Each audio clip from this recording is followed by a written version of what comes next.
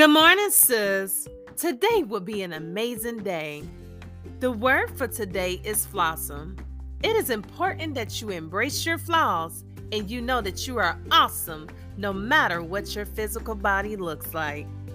Being a woman may not be easy, but it sure enough is worth it.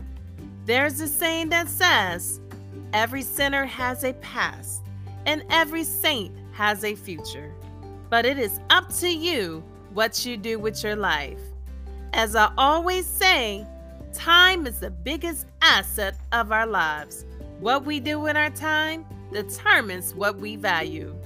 Rather, if no one tells you that you have value, you have to see the greatness within you, no matter how you feel. Value isn't based on feelings, but it's based on facts.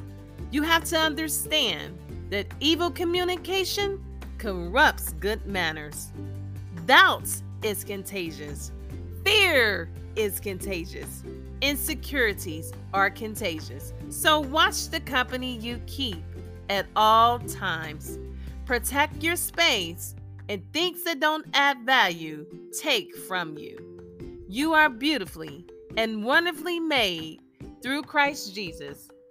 So adjust your crown, sis, and have a flossom day.